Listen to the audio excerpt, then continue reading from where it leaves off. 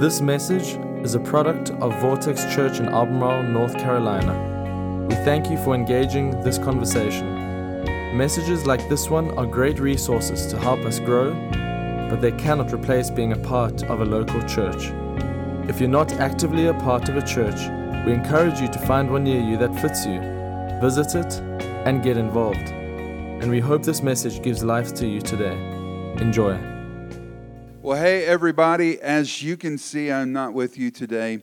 I am out of town speaking at another church. I'm in Bolivar, Missouri. Bolivar is just south of Springfield, Missouri. It's a little town. It's smaller than Albemarle. And in that town, a little over 5 years ago, the Ark, which we're a part of, planted a church. And I've become really good friends with their pastor, Matt Bunn. He is such a great guy. I love him. I love his family. They're so kind. They're so gentle. They're just great people. And I'm excited to get to be there with them, but I'm excited for what God is going to do in the house today. Now, while I serve over here in the Heights in Missouri, I'm one of their overseers. I get to be there today as an extension of the ministry of Vortex Church. Today, what's going to happen in the house here is going to bless you. My friend Brian Barker is going to be preaching today. And Brian, let me just say this. Brian's like many of y'all. You have a full-time job and you go out, but you come to church on the weekends. You're devoted to the church.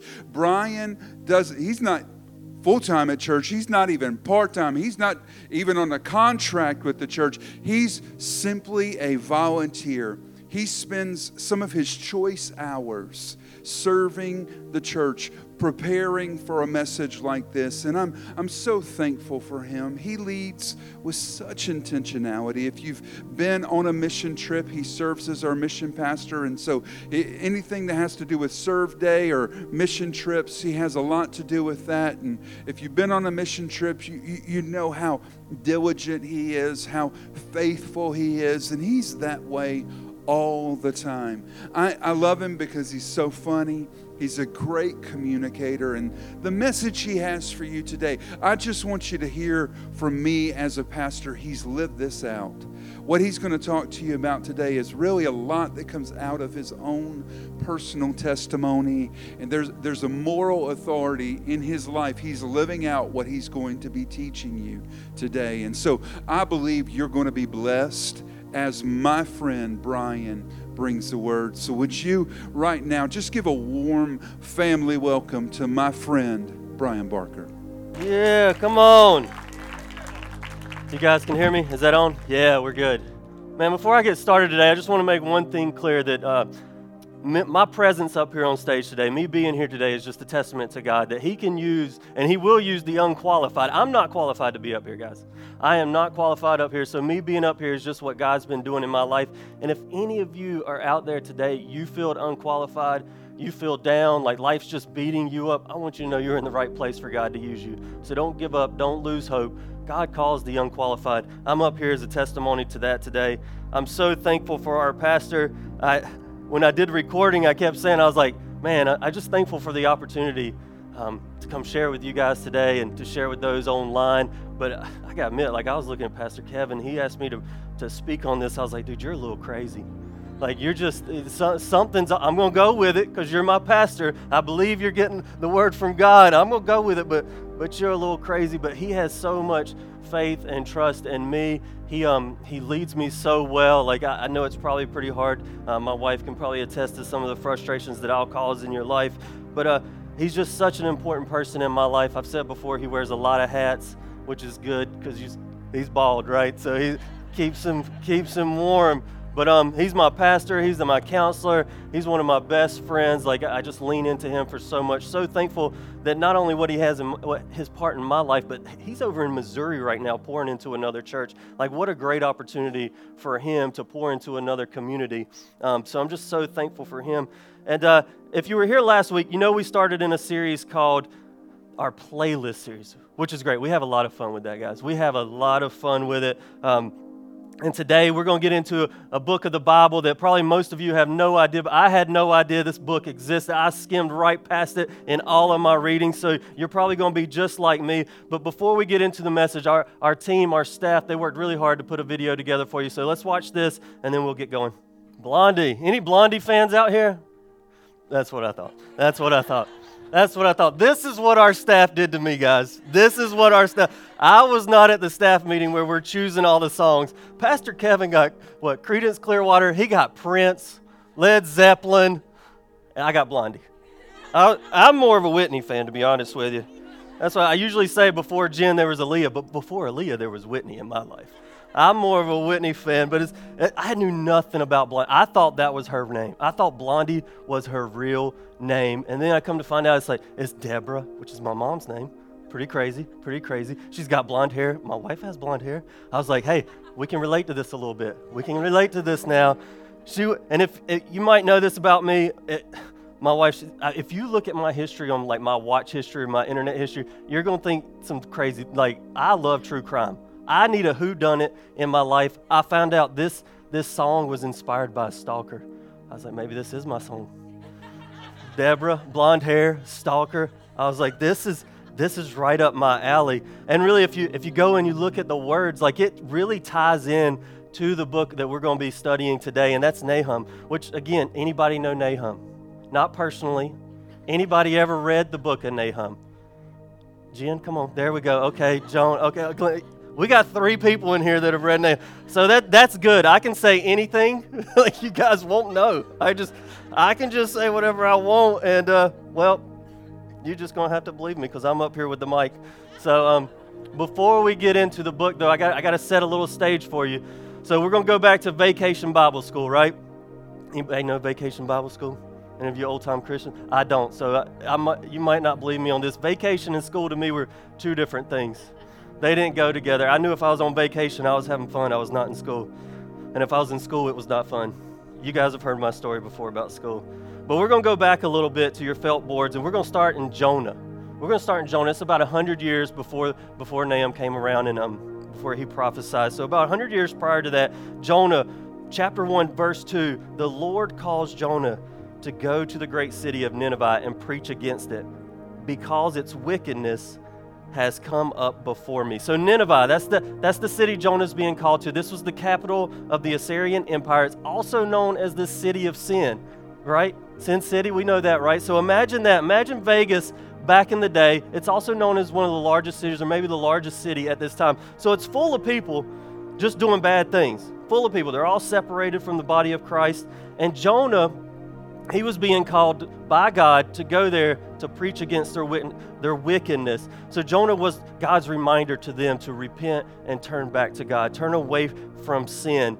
And Jonah, this is a tough situation for Jonah. Have you ever been put in a position where you're like, I don't really want to have that conversation with that person? They're a tough person in my life. I don't want to have that encounter. Or maybe you just, something's taking you out of your comfort zone. You're like, that's not for me. It's too uncomfortable. I can't do that. That's what Jonah's being called to. He's being called to a place of his enemies. Nineveh they're described as savages, terrorists. And as I was studying for this message, I read one article that compared it to today, us being called to speak to the Taliban or a group of terrorists that we've heard about that do bad things. Who wants to be called to that? But that's what God's calling Jonah to. He's saying, I need you to go speak against their wickedness. I need you to tell them about me. I need you to have them repent and turn to me. But Jonah doesn't want to because he knows God. He knows God. He's got a relationship with God. And in chapter 4, verse 2, he describes God as a gracious and compassionate God, slow to anger and abounding in love, a God who relents from sending calamity. See, Jonah knows God is about forgiveness. He doesn't want to go there. So now this is where most of us know the story. What does he do?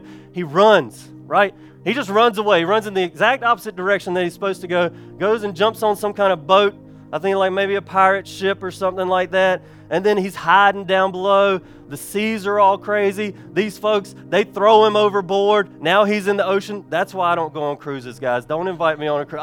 I am not about to get thrown in the ocean. But he gets thrown in the ocean, and this is where he gets what? Swallowed up by the big old fish. A lot of people think it's a whale. I read through a bunch of translations to this. All I ever saw was it's a big old fish.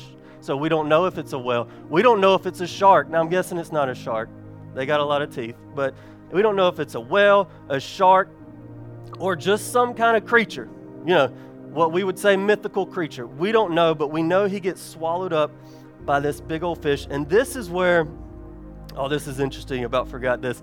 This is interesting. So the Ninevites at this time, they worshiped the fish god. And I'm like, God, you are just using bad for good, right? God's using bad for, maybe it was something that represented this fish god that swallows up Jonah, but they worship a fish god. And here is Jonah sitting in the belly of a fish. And this is where God gives Jonah a second chance, right? That's good, right? He is a God of second chances. For me, you're going to find out maybe a little bit more than second chances. But he is a God of second chances. He sends word to Jonah a second time. This time Jonah listens. This time Jonah goes to Nineveh. He starts to go up and down the street. He's preaching to the people of Nineveh, and he's really sounding an alarm. That's what he's doing. He is sounding an alarm, and he's going up and down these streets. Imagine you're going up and down the city of all your enemies, just straight up savages. You know, they're doing savagey things, whatever. And you're going up and down these streets, and you got 40 days to live. Is that not crazy? You got 40 days to. I was like, if Pastor Kevin asked me to come speak and I told you guys you got 40 days to live, what would y'all do? Like, you'd be like, he's crazy. He's crazy. I'm not listening to this guy. But that's what he does. He says, you've got 40 days to live. And somehow, boom, right?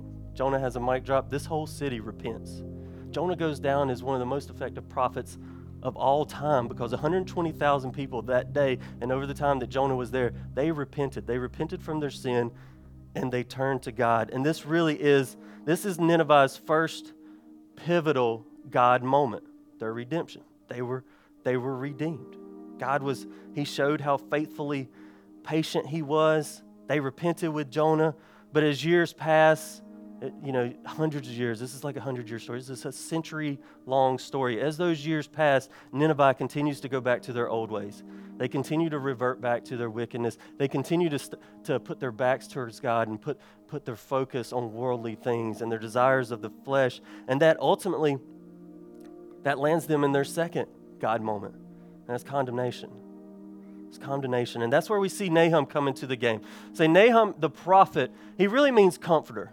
Which if you just jump into this book and you read Nahum, you're not going to think that his name means comforter. You're going to think it's something much, much worse. This book is just riddled with, just descriptions of like destruction and fire and just the end of a city, really. It can be a little intimidating, but his name means comforter. And it's because this book is set up as a sequel to Jonah, and it talks a lot about the Assyrians, but it's really a message to the people of Judah.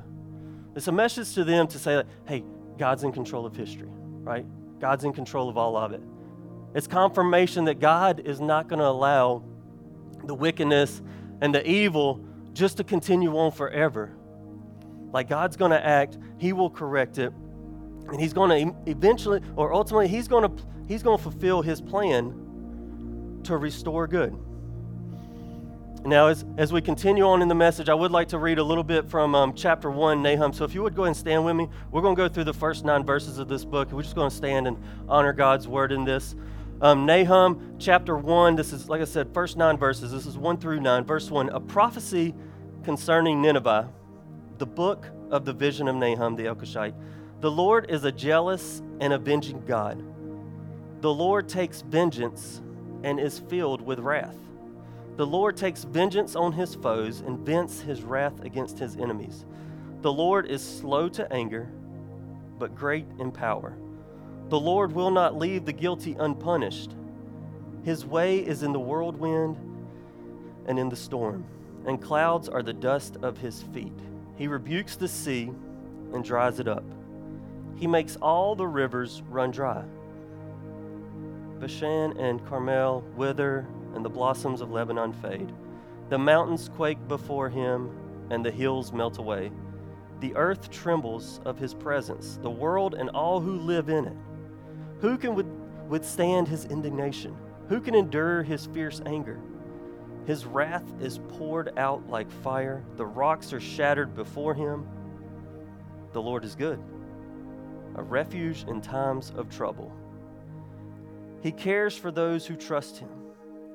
But with an overwhelming flood, he will make an end of Nineveh. He will pursue his foes into the realm of darkness. Whatever they plot against the Lord, he will bring to an end. Trouble will not come a second time. Let's pray. Lord, I just thank you for this opportunity, Lord. Just to share your word, really, Lord. I just want to be your vessel today, but we are just thankful for your grace, your love, and your mercy on us, Lord. And I just pray as we continue today, Lord, you would just pour something into somebody. Whether they need grace in their life, you pour that in. Whether they need wisdom, you pour that. Whether they need to identify an item in their life that they need to repent from, or actions in their life they need to repent from, or they need some guidance on how to surrender daily. Lord, I just pray that you put that vision, that seed in us, Lord, and you just continue to grow it inside of us. And it's in your name we pray. Thank you, guys. You can have a seat. So I always love it when somebody comes up here and they says, I'm going to be honest with you, but I'm going to be honest with you, right? The rest of it, I'm not going to say I am. This part, I'm going to be honest with you. This may be the toughest thing I've ever prepared for in my life. I've spoken maybe, 4 or 5 times for a full message here, and it's usually on a topic. It's not a specific book, and I usually use scripture that I'm familiar with, right? I usually sit in the New Testament. It's very rarely that I go to just being honest, guys. I know you think I'm perfect. I'm not, okay? I'm just being honest with you. But I've learned a lot. This book is very short. It's 3 chapters, maybe 3 pages as well, depending on your font. I learned a lot through studying from this message, and just that gave me just that feeling of gratefulness that I had the opportunity to really dive into Scripture with this. And I learned a few things. I've got some takeaways that I want to share. I want to go through with you guys today. And the first one is God is love. God is love. And if we go back to chapter 1, verse 2 in Nahum, we can see that Nahum describes God as jealous. I mean, he literally says the Lord is a jealous God. And if you're like me, you think jealous, you think sinful, right? But that's not what we're saying here. Biblically, this word is related more to the word zealous. It's describing God's enthusiasm in his pursuit of us. His pursuit of us, his pursuit of us for our faithfulness. His pursuit of us so we would repent from sin and turn to him. And he does all of that. He's pursuing us, and he has all this stuff for us, and it's out of his love for us. That's what it is, just out of his love for us. I want you to know his love is perfect. There's nothing wrong with his love. The beautiful thing about that is it does not depend on us.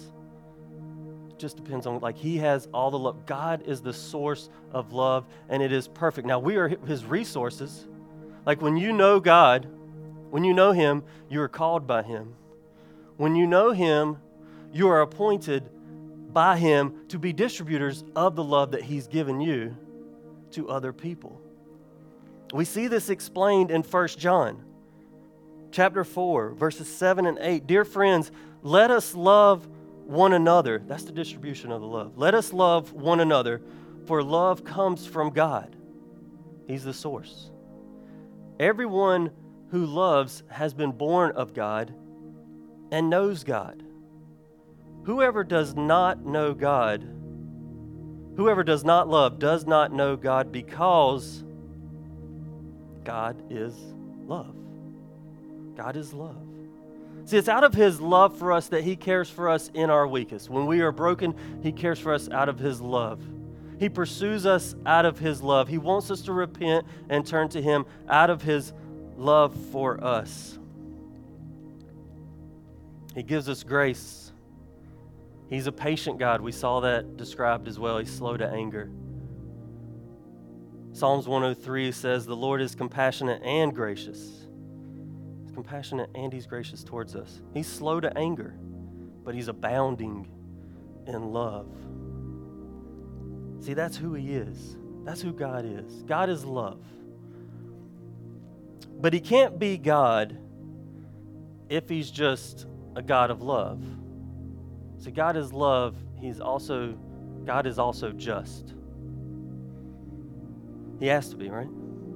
Can't be God of love without being a God of just. He's a God of grace. He's a God of mercy.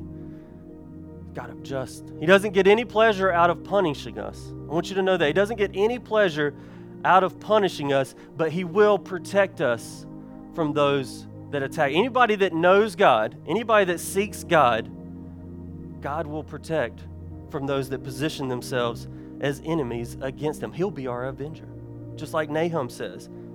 Same verse, it's verse 2, but after he says God is a jealous God, he then goes on to say that God is an avenger. Nahum continues to say, he said, God takes vengeance on his foes and wrath on his enemies. Anybody that is against God, anybody that turns from God, speaks ill will of God, positions themselves as an enemy of God. And that's what Nahum did, that's what Nineveh did. So they repented with Jonah, but then over 100 years, they just continued to position themselves as an enemy of God.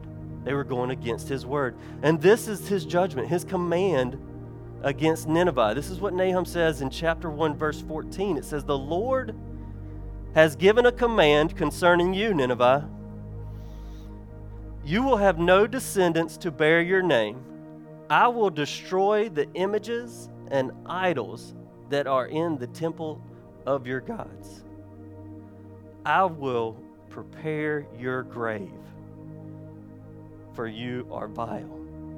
I mean, if that don't shake you to the core, I don't know what will. If you receive a word from God and he says, I will prepare your grave, well, you better get on your knees and repent. You better have some action behind that. But I love this because it tells me and it shows me the confirmation that God's an avenger for us. I know you guys know some Marvel Avengers. God is the OG. Before Captain America, there was God. Before Thor, there was God. He's the original avenger. God's love for those causes him to take vengeance on those wanting to cause us harm. He's like a parent. Anybody out here have kids? Surely a few of you do, because our kids' place is overrun with kids, all right? Surely some of y'all have some kids. I feel like when me and Jim moved back to Stanley County, it's not right unless you're outnumbered by your kids here. It's like you got to have 3 to 5 to fit into Stanley County or something that's just crazy. But he's like a parent, right? He's there fighting for his children. I love this story right here. My mom would not say the same thing. But when I was a senior, you guys have heard a lot about my failures. If you haven't, just look me up online on our app. You'll find a lot. I had a lot of them to talk about. But when I was a senior in high school, we had these things called senior pranks. I don't know if they still do it these days. I don't know. But at that time, one of my best friends at that time, we always tried to one up, not each other, but everybody else. So this senior prank, we're like, let's do this. Nah, they're doing that. All right, well, let's do this. Oh, that's a little bit better, but we got to get it so far. We got to make it think that people can't copy us. So that's what we did. We came up with this great idea. I'm not going to go too much into that idea, guys. I can't really tarnish what y'all think of me. But we go up to our school and we create havoc. That's basically what it is. The school's closed. We start art class out in the parking lot. On every sign there was, we are doing our own pictures on the building. We are destroying things. Not good stuff, okay? Not good stuff at all. We are vandalizing this school, completely illegal and just dumb, right? I had to tell my 11-year-old the other day, I was like, Mason, people just do dumb things, okay? I'm one of them, okay? Do as we say, not as I did. So anyway, fast forward, everybody finds out. Principal finds out, assistant principal finds out. Everybody that's kind of making the decisions at the school finds out. So they call me into the office, me and my friend, and they're like, you guys aren't graduating. We found out what happened. You are not going to be allowed to walk with your class, and you are not going to be allowed to graduate until you, I think at that point it was like, serve so many hours in summer school. Not to really get the credits, but I guess it's like community service. I'm not really sure. But we weren't going to be allowed to graduate, and my mom found this out. Look, guys, my mom might be one of the most passive people that I've ever known. More mild-mannered than my wife. Like she is, my mom will find the good in everything. Rattlesnake, she finds the good in it. Look at those diamonds on his back. Oh, it's so nice. My mom is just a sweetheart, but when she found this out, she was not so sweet. She came up to that school. She's fighting for me. I'm completely blown away. And of course, I'm completely lying to her the whole time, right? I was like, Mom, I didn't do it. Everybody in this town is the same height, got the same hair color, Mom. It was not me, but my mom was fighting for me. And it's not how she did it. You know, it wasn't that she went to the school and, you know, is arguing and fighting, whatever. But it's why she did it, right? She did it because she loved me. She was fighting for me out of love. I want you to know how will never be as important as why. And that's what my mom was. She was fighting for me. Why? Because she loved me. God fights for us. He pursues us. Why? Because God loves us. God will correct us. Why? Because God is just. And God will be just to everybody. I want you guys to know that if you're a Christian in here, and whether you're a new believer or a seasoned believer, maybe you're like salt and pepper believer, God is just to everybody. He's just with me. God can be just with me when I'm wrong. When I live in that tension of the flesh versus living with the Spirit, God will correct me. Now, my prayer is that He will correct me in a loving way, different than Nineveh, but God will correct me. See, what we see through God's judgment and what we see through God's love is that a mind governed by flesh is death. But a mind governed by the Spirit is life.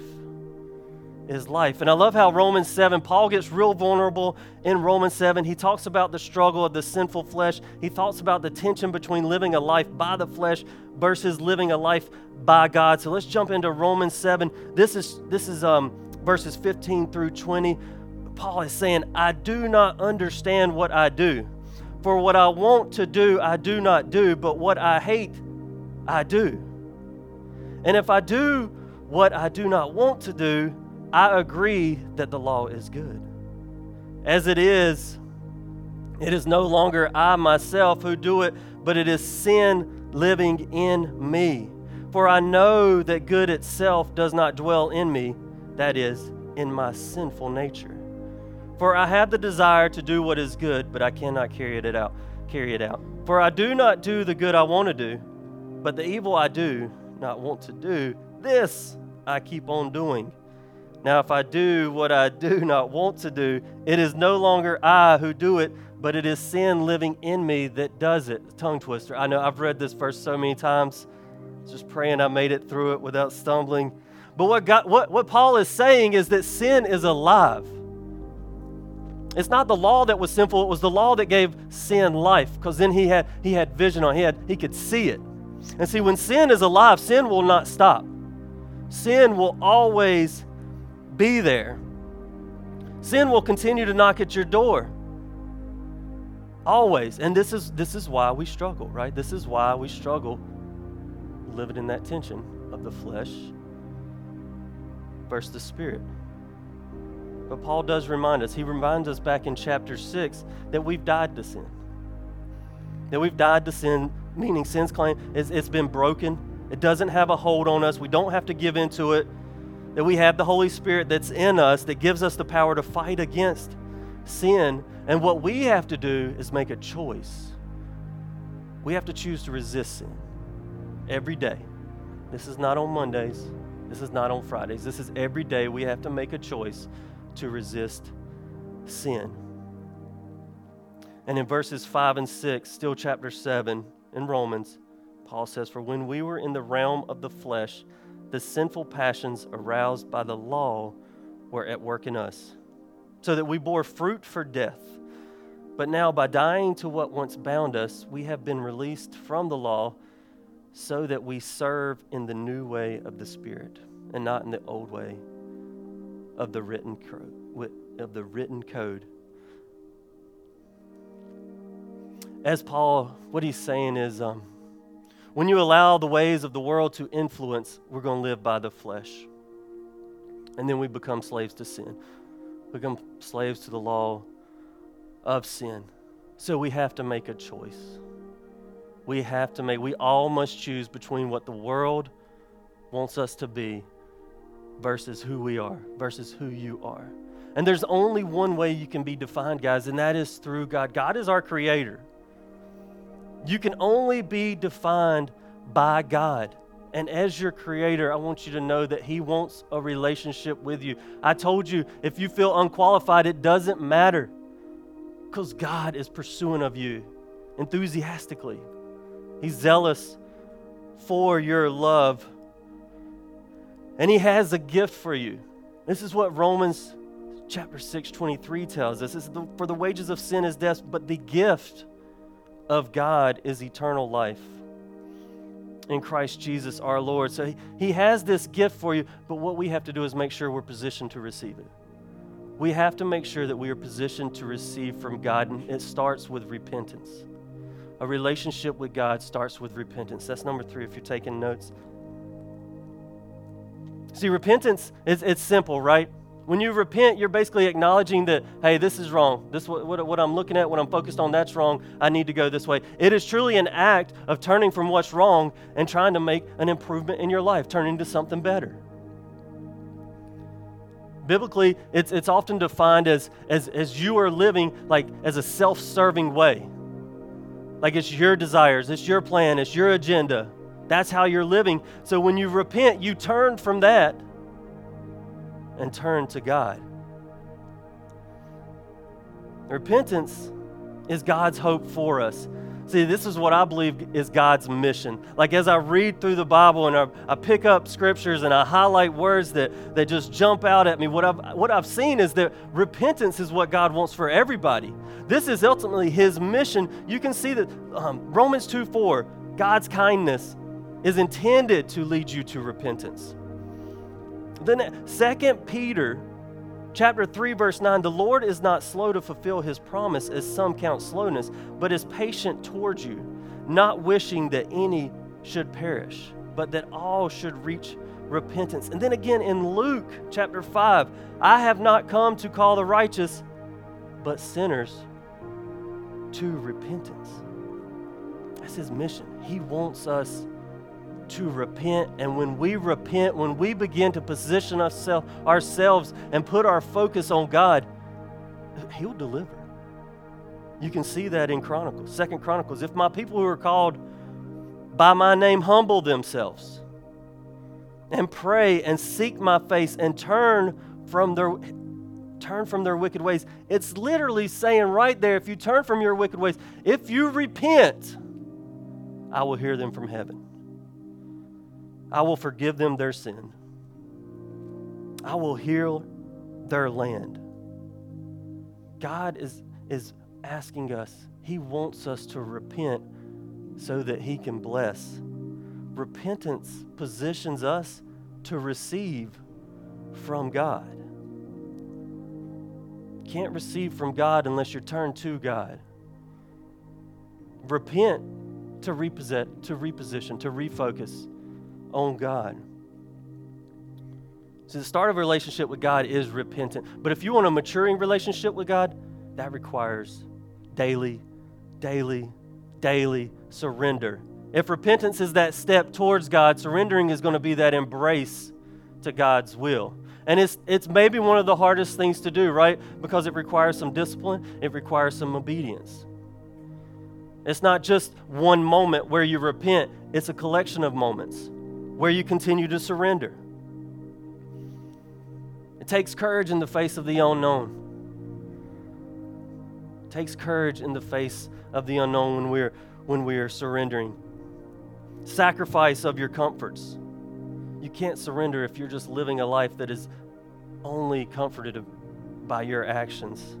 Matthew chapter 16 says, if any man will come after me, let him deny himself and take up his cross and follow me.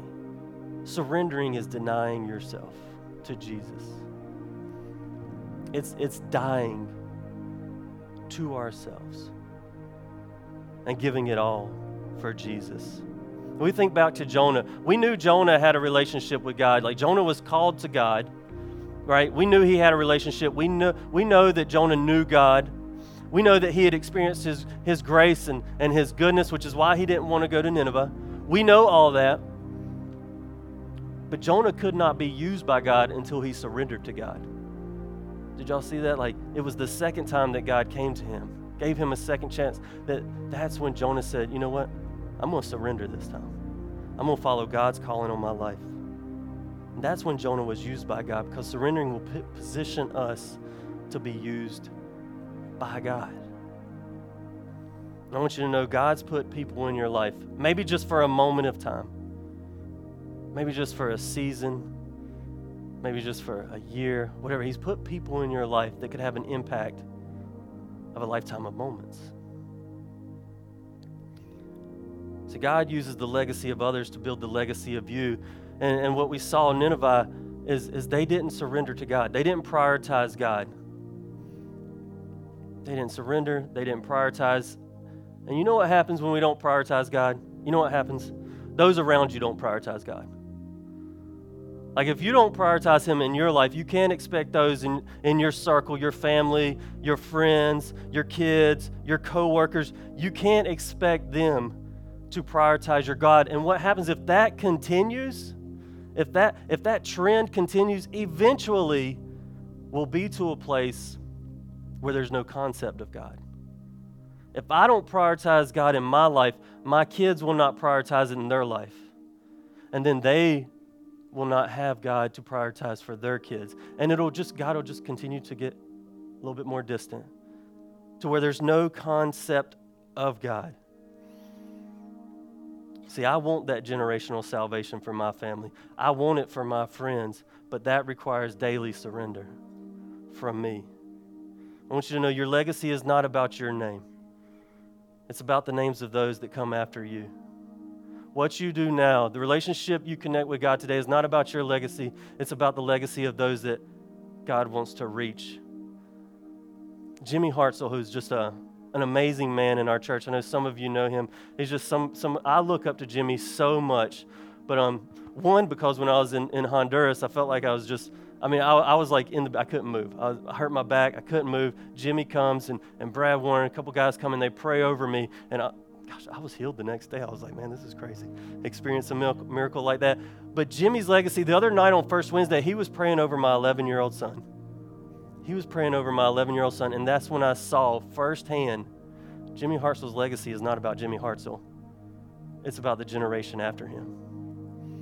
And I'm so thankful for people like Jimmy that have that influence, not just in other people's lives, but personally in my life and my kids' life.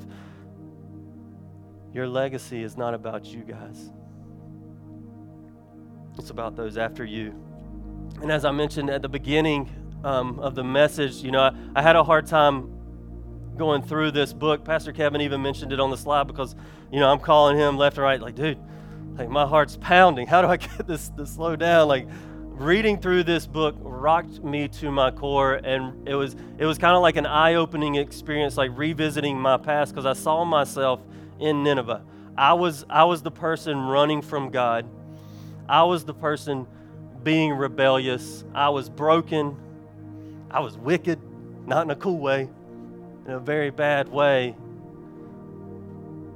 So if you've heard some of my story, at a young age I started using drugs. That I struggled through school, that I was kicked out of college. That I was evicted from my apartment for misbehaving. I got 2 DUIs. Like one was not enough, so I had to go get another one. I was rebellious, guys. I had friends in my life that loved Jesus. I wasn't surrounded by everybody that was just living the same life as me. I had friends that loved Jesus. I had friends that invited me to church. I had Jonahs in my life that were surrendered to God, that were trying to deliver a message to me to turn to God, to repent from my ways and turn to Him so that I could experience the love of God. I was rebellious, and like I said, we serve a God of second chances, and I'm so fortunate that I serve a God of 15 chances. He had plenty of times to just be done with me, and I'm just so thankful that He was not And as I continue to read, I continue to study, that's where I was reminded of God's mercy. Because he was merciful to me. In his kindness, he led me to repentance. In his kindness, he led me to repentance. And this is what I know, guys, that we are all in debt to God. He gave his only son for us. There's nothing we can do to repay him. You can't repay him for that. You can't repay him for the gift of eternal life. You can't repay him for his kindness, his grace. He does that out of his love for us. And he will be patient. He will be patient. But you cannot mock him in your repentance. You cannot continue to push pause on your repenting. You cannot procrastinate repenting because God is just as well. But I know he's got a better life for you. If you're struggling with something like that, something out there, I know God's got a better life for you. I've experienced it. I'm experiencing that, and I know I will continue to experience because I have now felt and just experienced the kindness of God. I've witnessed it in my life and other people's lives. I know he's done it in the past. I know he's doing it today. I know he's not going to stop. And maybe maybe there's something going on that you need to turn over today. You need to turn back to God. Maybe you're a seasoned believer, like you've either been going to church your whole life, but you've got a relationship with God, like you've received salvation from God, and you've experienced his kindness, you've experienced his grace. You know the goodness of God, but maybe you've lost your thankfulness. Maybe you've lost your thankfulness. Maybe you're early, let's call it early Jonah, like you know about his grace, but he's trying to put something on your heart and you're running from it. You've got that relationship. You know about all of that, but you're turned in the wrong direction and you're running from his calling. Maybe it is time for you to repent that. Maybe it is time for you to refocus. Adjust your perspective. Maybe you're a new believer. Maybe you recently prayed to receive Christ. Maybe you recently prayed to receive Christ, but you haven't been baptized yet. Maybe you're kind of in that area. And if you're anything like me, like I remember it so vividly when I prayed to receive Christ. Really, the church, like I came into church and they're playing Chameleonaire, Catch Me Riding Dirty. I don't know if you guys know that song, but that was my anthem, all right? Like, Catch Me Riding Dirty, I dare you. But like, here comes our pastor at that time down the aisle on this green machine, and Jen invited me to church that day, so thankful for that. That's why I had to marry her, right? Because I was like, I got to do this. I was like, I'll come back. This church is playing hip hop. But like, I remember praying to receive Christ, and I go out the door, and I'm expecting something magical, something crazy to happen, right? It didn't happen. It didn't happen. But I want you to know that you don't have to live in shame, because once you pray to receive Christ, you've now positioned yourself with your focus on Christ. And you're not living that life, you're living a new life, and God is going to start working in you, but you don't have to live in shame of your past. Don't let that prevent you from growing a relationship with him. All he wants you to do is get in his word. He just wants you to get in prayer, build that relationship with him, build those disciplines to spend time with him daily. Start surrendering your life. Don't overthink it. I'm going to make fun of my wife just a little bit here because I'm on stage and I know she's not going to hit me right now. My wife has been thinking about a tattoo for 12 years, guys. And I was like, why don't you just get one that says tattoos are not for overthinkers? Like, let's just quote that. I don't think Christianity is for overthinkers either. Like, God is sitting there. He's waiting on us to just put focus on him and to live for him. We don't have to overthink it. It doesn't have to be that crazy. I'm standing up here. I don't have any kind of theology degree. I'm as unqualified as can be. It doesn't have to be complicated. It just takes repentance and it takes surrendering. Maybe you're a non-believer. I've sat in that seat before. I sat in that seat a long time. My pride was right. Nothing else was right. I just want you to know that Jesus has already died for you. He's already paid for the penalty of your failures. He's already done that for you. You may not know him, but he knows you, and he's already done that for you. You just have to follow him. You just have to ask him into your life. And if you don't, then you'll be the one left holding the bill. He's already paid for the penalty, but if you don't begin following him, you'll be left holding the bill. And if you're that person that's running, whether you're a believer, a new believer, or a non-believer, if you're running from God, I just want you to know that he has a better life for you. Thanks for listening. This podcast has been a production of Vortex Church in Albemarle, North Carolina. For more information on our church, we encourage you to visit us online at vortexchurch.com.